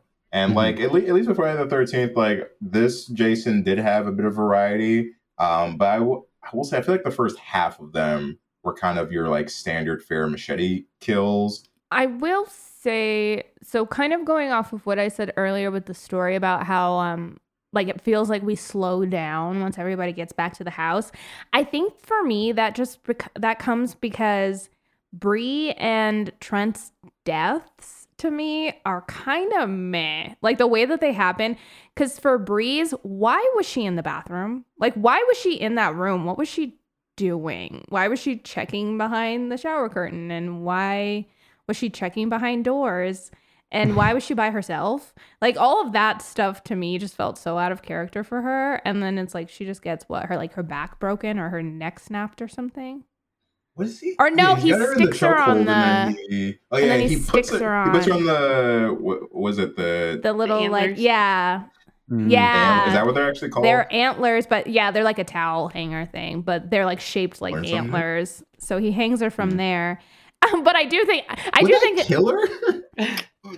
I doubt it in real life. Yeah. I do also remember when that scene happened, I was thinking to myself, those little prongs aren't that big. Like, it wasn't like she was getting put onto like meat hooks. Like, they were like these tiny little things on the door. Yeah. I was surprised that they held her weight, quite frankly. Yeah, maybe it's the force with which he put her on that like snapped her into death. I don't know. I mean, he was kind of rough handling her quite hard. You know what that does actually make me think of, though, that I did not want to leave this episode without talking about, is after Trent has the gun, right? He's the main guy. Yeah. When Trent shoots that door and then opens it to see her body laying there, we're all in agreement that he definitely thought he shot her, right? And just chose to say that for sure. Jason killed her. For sure. He thought he killed her. But that part is so funny to me because it's the way he looks in and then just closes it and goes, Bree's dead. He killed her. Let's go. It's so... It's like an SNL skit, yes, dude. It is. It's so funny because it's like they give this whole beat for him to like look and see and close the door. It feels... I think it's supposed to be played for comedy. I hope it is because I laugh out loud every single time that it happens. Yeah. That shit had me weak. Yeah. I feel like she was alive. I think he actually did kill her. I think that she was up on that hook, still breathing, and then he just finished the job with this fucking John Wick all over that house, just shooting everything. Dude, he shot her like 3 times. And then Trent's death with the old man in the car. Like, what? It's that scene to me is a little bit, I don't understand, because like we know that's not Jason. So, but they play it really dramatic and almost like they don't want, I don't know if they're just trying to be like, oh, okay, well, he can't see who's driving the car, but it almost feels like they're playing it to the audience as well. And so that death to me always feels like it takes so long. I mean, why also was the driver being so fucking creepy too? Like, he very easily could have been like, hey, you need a ride? No, so he's gonna reach his hand out and just slowly like, yes, come forward, like fucking summoning him. Like, I would hesitate going into that car too. Fuck that shit. Dude, not me. Yeah. I would have been on the back of that truck in a minute. Because what they gonna do? I could easily just hop off the back of the truck. So like, if I look in and I'm like, oh, it's him, I would just duck and roll off the truck. So I would have been on the back of the truck so quickly. Roshane over here weighing his options out. Yeah. Like, hold on. I would be weighing mine as well. I'm like, which one's the better option? Get abducted or kill? Like, we're in the middle of nowhere and the woods. Does this turn into Texas Chainsaw Massacre? Exactly. Imagine leaving Friday the 13th just to immediately enter Texas Chainsaw. The crossover we need. Oh my gosh. And honestly, Trent is the character that I want to go through that fucking crossover too. So yeah, dude. But it was satisfying to see him get like driven off on the back of that bed. That is pretty funny, I will say. It is funny to just see his like feet like he doesn't hitting stop hitting the pavement. I wouldn't either. I would have drove all the way to town before dealing with that situation in the back. Local cop says, what's going on here? Wait, Jensen, there is no local cop. Oh, true. Yeah, true. Yeah, but other than that, I don't know. I like the deaths. in it. I like Chewie's death a lot. It's pretty brutal. I honestly like that whole sequence. I don't know what, I think it's just because back to like his acting, I think the way that he reacts just feels like very real, like realistic in the way that he like attempts to fight back and deal with the situation. And it's pretty brutal. I like the deck death, and I don't know why she wouldn't just stay out in the middle of the lake, or I don't know why she chose to swim to shore, the same side of the shore that he was standing on. Yeah, that's true. That's true. He has elven aim. Yeah. I was waiting for him to like try and like shoot arrows at her through the water, but he did not. He did not do so. Yeah.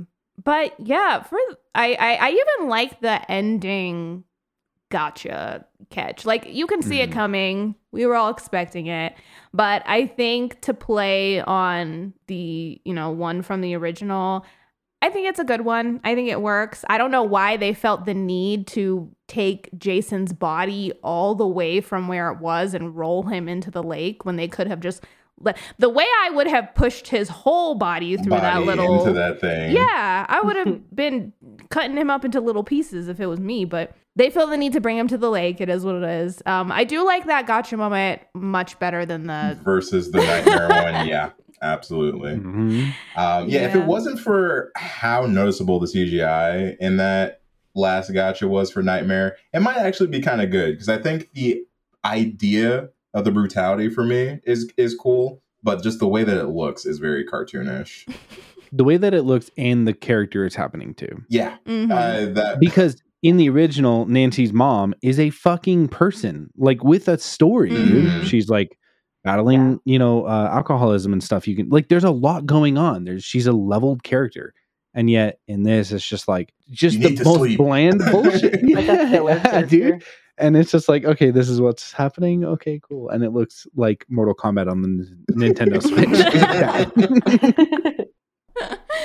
Yeah. I also don't necessarily think that one needed a gotcha moment. If they were going to do one, I think they could have, because the whole point, even in the original Nightmare, like that whole ending bit is honestly the weakest part of the movie to me, just because what's going on. And I feel like even in this one, it's worse, because at least in the first one, you're like, oh, okay, this feels like we're in a dream. So somebody is probably like Nancy is most likely still stuck in a dream or what have you, is what it feels like. It does not feel like that in the new one. It legitimately feels like they're just home. Like they literally just got home. So why is Freddy here? Why is he trapped in the mirror now? What in the Alice in Wonderland? It just feels very different than what it should be. And Freddy gets resurrected all the time. So it's like, even if they had just decided to end it on them successfully killing Freddy and then them being like, oh, we didn't find any body, like bones or what have you, and she was like, the nightmare's over. Even if that's how it ended, like I get that that's cheesy, but I think it would have been better. Yeah. Or I don't fucking know. Like this is not what we got. Like even if they imagined killing Freddy, you know what I mean? And like we somehow wove that into like you killing, for like you pulling him out of the dream and killing him, that was a dream. Give me the dream within a dream within a dream. I would have taken that. Yeah. Oh, yeah. Like if we panned out and we realized that Nancy was in a coma and like he never successfully woke her up or something. Like literally anything. If I'm gonna be real. Yeah. It's like you're already going for dark. Cool. Like and it would have tied more into the dark atmosphere that I think they were going for if. In this version, Nancy just straight up loses. Doesn't actually win. You're already going down that route for me, so. I don't know. We're already losing. Am I right? Yeah. Might as well tie it all together. The one redeeming kill in the Nightmare on Elm Street is that intro, like cold intro one. I forget his name, but the boyfriend or whatever he is. The neck slice is rough, dude. Yeah, that's a good one. Like anything like that is hard to watch. Yeah, it was hard to watch. It's and I also too feel like that whole sequence with like the diner and and like the eeriness of that, I honestly feel like plays really, really well. And I like that everything in that one happens in the diner. It all happens so quickly. And I actually really, really like that we start the movie with a death that is witnessed. It's not like, and so it's like similar to Tina, like the boyfriend witnessing Tina, but this one is much more public. And I like that we get to see, you know, what's actually happening in the real world more than what's happening in the dream world. So yeah, I'd agree with that. That's probably my favorite death in that one. Yeah. Which is unfortunate because it's the first one. I feel like the other ones just aren't very memorable, unfortunately. Yeah, they're cookie cutter for sure. And why did Jesse rub all over Tina? I mean, Chris, like after she died, he like is rubbing his hands through her blood. Because you have to, you know. I was like, Jesse. A bit incriminating much. A skosh. You're pulling an Alex from Final Destination here, sir. Like, don't do that. Don't be like this. But yeah, I mean, overall, I feel like that kind of covers it in terms of like kills for me. And then I hate to do it to him like this, but it's just like, it's kind of a hat trick because I'm going to give it to Friday the 13th again. Yeah. In terms of kills. They had more variety. They were more interesting. They're just more memorable to me. I don't know. Yeah, it's a little bit of a clean sweep for me as well because Friday the 13th just has the fun of the kills that I'm hoping for in this sort of a movie. Courtney, let's hear it. Okay. Again, hands down, Friday the 13th. That's where I'm at. Yeah, that's fair. I can't. Freddie's voice, I can't. I cannot. Yeah. Like it could be a perfect movie, but his voice ruins it. Really? Yeah. Oh, it is a very specific voice. It's very specific. Yeah. Oh yeah, but it's not a perfect movie. So overall, it's just Friday the 13th. Yeah, for me, I mean, kills go to Friday the 13th. That's why I actually enjoy that movie, is because of the kills. They're more fun, they're more creative, they're a little gorier, arguably, and I mean, come on, sleeping bag roast. I mean, invite me to the next dinner, you know? Let's do it. Yes. Come on. Where was my invite? Yeah, it's such a good one. And probably like for me, the one that I would least want to be involved in, because that was slow and painful. Though, to be fair, like I don't think it was as bad, but just the effect of that bear trap was so good. Oh, right. Yeah. Mm-hmm. Yeah, that one would be tough. That looked mad gory and very uncomfortable. Yeah, and also too, he ain't shit for not at least trying to warn Whitney that Jason was coming up behind her. As much as I love that moment, and as much as I love Ben Feldman as an actor, and therefore like want to like that character, the fact that he just sat there and watched Jason just absolutely charge at both of them and didn't say, Whitney, look out, he ain't shit for that. And now granted, Jason came for him, but maybe that's karma, because that was absolutely karma. say something, scream, point, something. But I think it's a pretty obvious winner. Friday the 13th is the winner of the remake battle. Jason wins. It is what knocked him out, honestly. Yeah, it was like a took him out in the KO. third round. The third round, second round, it was a wrap. He was winning the whole time. But he hit the floor. Freddie hit the floor on the third. Hard, dude. Yeah, Still I imagine all your listeners going, "What? Yeah. No way!" Absolute knockout. Somebody get the smelling salts to wake this man up. He's done. Because I mean, and like I said, for me, I wanted to discuss A Nightmare on Elm Street because I do think Friday the 13th is better. But I will say, I think A Nightmare on Elm Street is such a bummer to me because I want it to be good and I want it to be well because I want more Nightmare on Elm Street movies.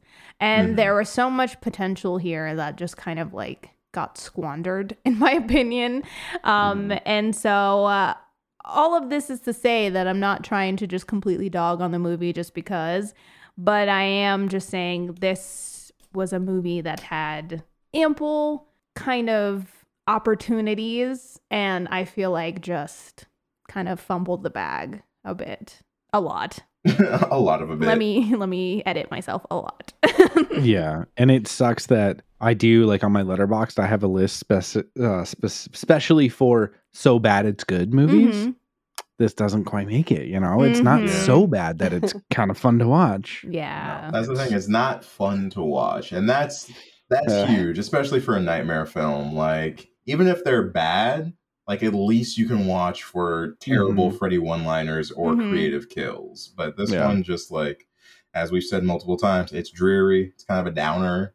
And it's not really what I necessarily go to that franchise for, you know? Yeah. It being more of a drama is definitely, like, I agree with that. Like, I thought I was watching the drama theater version of Nightmare on Elm Street as opposed to just like a recreation. Yeah, it's like a bad episode of Criminal Minds where if there's like a supernatural dream like killer is what it feels like. Yeah. And this is also coming from a person where, like, even some of the bad remakes of the 2000s, I like them. But I think it's because they go into that, like, so bad it's good. Like Prom Night, When a Stranger Calls, like all of those, Black Christmas, all of those remakes, they're not particularly good, but I enjoy them for what they are. But yeah, I think the worst thing you can be is just be boring. And unfortunately, A Nightmare on Elm Street falls into that category for me.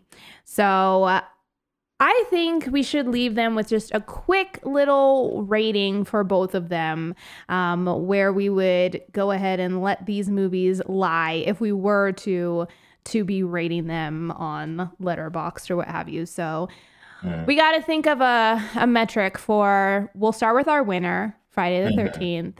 We got to think of one to rate that out of. So we don't want to do sleeping bag roasts. I was going to say crispy titties. Crispy titties. I redact mine. I like crispy titties. Oh my gosh. Erica might veto that one. Yeah, I was like, that might pop up in the future. You never know. No, that word. I hate that word.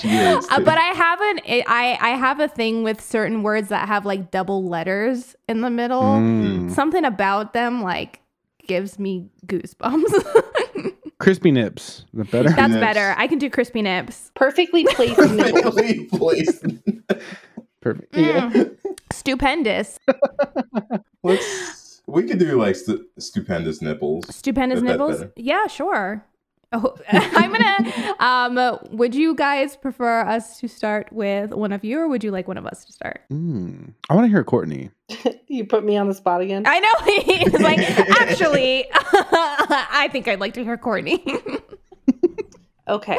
For the Friday the 13th, I'd say, because I actually enjoy this movie, so I'm going to give it a 3 out of 5.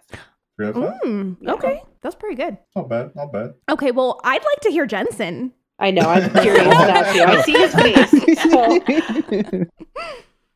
No, it's actually funny. I mean, what do you know? Fright Crew coming through just on brand. I got to match Courtney. 3 out of 5. Stupendous crispy nips, because it's fun enough that, like, for me, a 3 out of 5 or like a 6 out of 10 is very just like average. A movie that I enjoy. It's average. I will probably technically rewatch it. I might have to give this one a minute to simmer the fuck down. Yeah. But yeah, 3 out of 5. Stupendous. Nice. Crispy nips. I'll just tag on because I'm right there too. It's a 3 out of 5 for me. Okay. Yeah, it's the same reasons. It's one of those, like, I watched it and I was like, okay, this is cool. I enjoy this. I actually watched this one before Nightmare, so like I didn't even have that as like a starting point in terms of like comparison. I just watched it, I was like, okay, this feels like an early 2000s slasher that I would watch again at some point in time. So 3 out of 5 stupendous crispy nips. I'm gonna go 3.3 out of 5.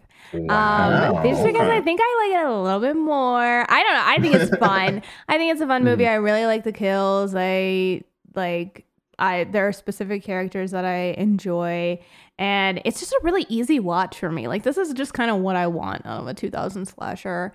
Just the ending gets a little slow for me, and some of the deaths and stuff towards the end, I'm like, all right, we got to wrap this up. So yeah, that's the only reason that it's like not higher, but yeah, 3.3 out of 5.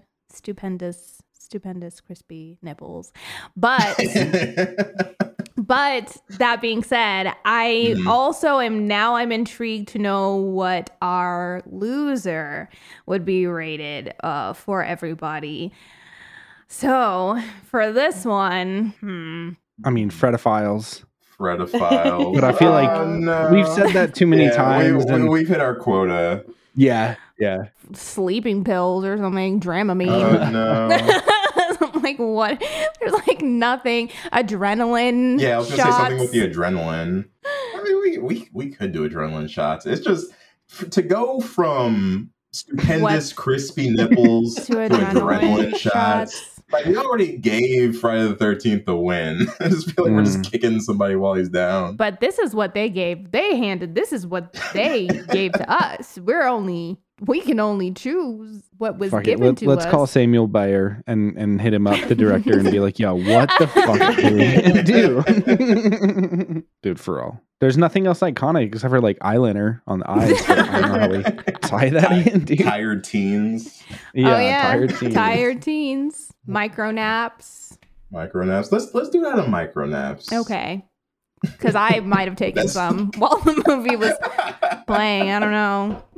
I mean, I can start us off. Okay. If you want a little base here, and I would give this unfortunately, like a 1.5 out of 5 micro naps. Mostly because, like, although it's not like the worst thing I've ever seen, and like there are things that it does have some redeeming qualities to it. I was just, as somebody who loves Nightmare on Elm Street, I was so let down by this movie. Yeah. And subsequently, because of what they did with the character of Freddy and some of these plot points, I just don't think I'm going to watch this again unless somebody like makes me watch it for a reason. So like, that's a bummer for me, but it's also impacting my score. And just like, if I don't even want to watch the film again, that's kind of rough. Right. So unfortunately, gotta give it 1.5 out of 5. Okay. Let's do Courtney, and then Algo, and then Jensen last. Okay. I might have to go for the same thing with I might do a 1.4. Never thought I'd watch this movie again, but here we are. I told myself last time I watched it, I'm like, I'm probably not going to do this again. But I did. And I think the score got lower. After he licked her face, I was like, no, that's so fucking foul. I'm sick. And yeah, overall, terrible. 1.4. Yeah. I mean, I'm going to be in that same realm. I think I'm going to do 1.5 micro naps out of 5 as well. Cause yeah, it's just not, I cannot imagine myself watching this again. It was a slog for me to get through watching it this time. And there's just nothing exciting about it. There's nothing new or interesting about it. And I'm not surprised that it was like I remembered it, but rewatching it, there was so much stuff where I was like, this happened, just because it's there's nothing memorable in it about this movie. So yeah, I think 1.5 is like the highest that I would be willing to give it, unfortunately. Yeah, I mean, I definitely guess I will be the highest out of all of us. I'm going to go for a 2 out of 5. If you guys listen to the Fright Crew, you know that's super low for me already. I mean, to do like 1.5 or like a 1 or anything lower than that would just be like, I don't think that's ever happened, right, Courtney? I can't even imagine it. It did, yes. When we did the Grudge remake. Really? Yeah, I think you did a 1.9, maybe, I think. Wow, okay, okay. Which all right. Makes sense. And I know Rubber, I absolutely fucking hated that movie, but that was because like that movie was like shitting on the audience. At least this one was like kind of still trying to cater to it.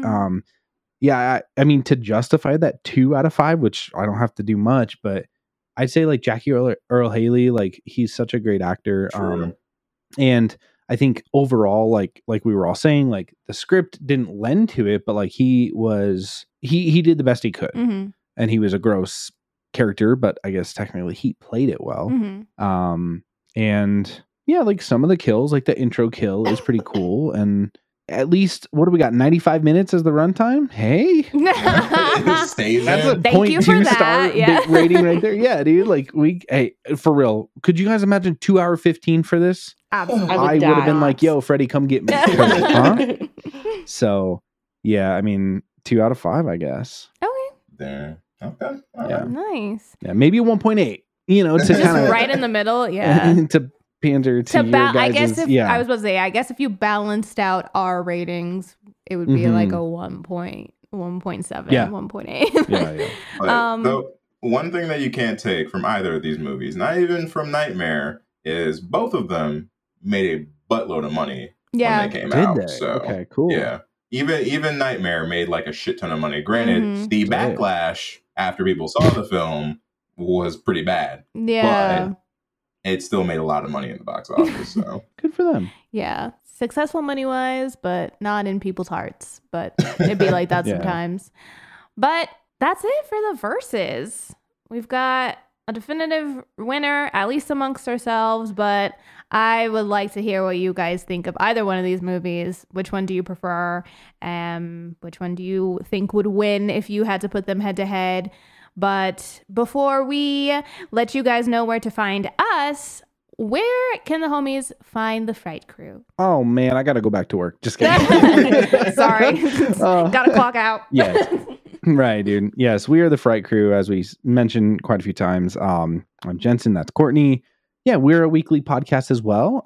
We always talk about it, that we all kind of started around the same time. You guys are like literally a couple weeks before us or something. Our anniversaries are both like right around the same time. It's crazy. And yeah, we do similar things. We just take like a technically every month we do like 3 consistent weeks of a theme. So we just wrapped up our David Lynch month, or David Lunch month as we were calling it, and totally classic. It was fun times. And yeah, we like weird stuff. We've been really catering to that lately over the past year, that it's just been Courtney and I. We've really jumped into doing just like the weirder the better, honestly. You know, like movies like Teton, Onks, like things like that are just like not everyone's heard of, and they're fun. And like when we had you guys on, it was Skinamarink versus or no, it was just Skinamarink, right? Duh. Skinamarink versus our we talked about so many other films that so yeah, we like to do the weird stuff sometimes and have fun with it. So, and we perform an autopsy on our little movies and have a good time, and we're very silly goosey, and yeah, stay spooky, as we always say. And to also give some flowers, since you threw some our way, you guys have a phenomenal rapport. I personally only get to listen to so many other podcasts just with scheduling, and like thankfully you guys are one of the ones that I have listened to, and the amount of work that you put into figuring out information on these films, and then your conversations, the back and forth that you guys have is, I think if you're a listener from us and you enjoy the way that we talk about films, like you will fit right in with the Fright Crew in terms of like the way that they break things down. You stay true to yourselves in terms of like your personalities and the kind of movies that you want to cover. You guys do you, and I really appreciate that. And so like you're a joy to listen to, and if you're not listening, you should be now. Well, thank you. Yeah. Thank you for all that. Yes. Yeah. And you guys can find them where you find us, wherever you find our podcast. Type them in. All Spotify. They're there as well. Apple Podcasts, All that jazz. Yeah. So please go and give them a listen. And then you know us. We're on social media. Homies of Horror on everything. You can also email us. We're homiesofhorror@gmail.com. Or if you want to get into our Discord, the link for that is in our social media bio. Discord is where we hang out with the homies every day of the week to chit chat about horror, but other things as well. So if you'd like to come through there and say hello and what's up to us and everybody else, we'd love to have you there. Normally on Monday, we would be streaming. No stream tonight. Just a heads up. If you're listening to this on the day that it comes out, we will be taking a break. So no stream this Monday. But you can still go to the link in our bio to follow us on Twitch so that when we do go live again, you'll get notified. And last but never least, if you are so inclined, we would very much appreciate it if you'd leave us a rating or a review. The more ratings and reviews we get, the better. It helps more people find our show, helps us get more listeners, and we just like to hear what you guys are thinking of it. So over on Apple Podcasts, you can do both. If you have an Apple account, please do so for the Fright Crew as well. And then slip on over to Spotify to rate us over there as well. Just go to our names and hit the stars underneath to leave the rating. But you better give them a 5 stars or else I'm coming to your house. And I will be right there with you. Yeah. Passing out the smooches. Lighting your sleeping bags on fire. Yeah. Ooh, yeah. Crispy tits. Oh my God. I hesitate. I know. I saw that. I saw that moment where you were like, am I doing this? But that's it for us, homies. Thank you so much for hanging out. And we will be seeing you guys next time for more spooky stuff. Catch you next time, homies. Bye. Bye.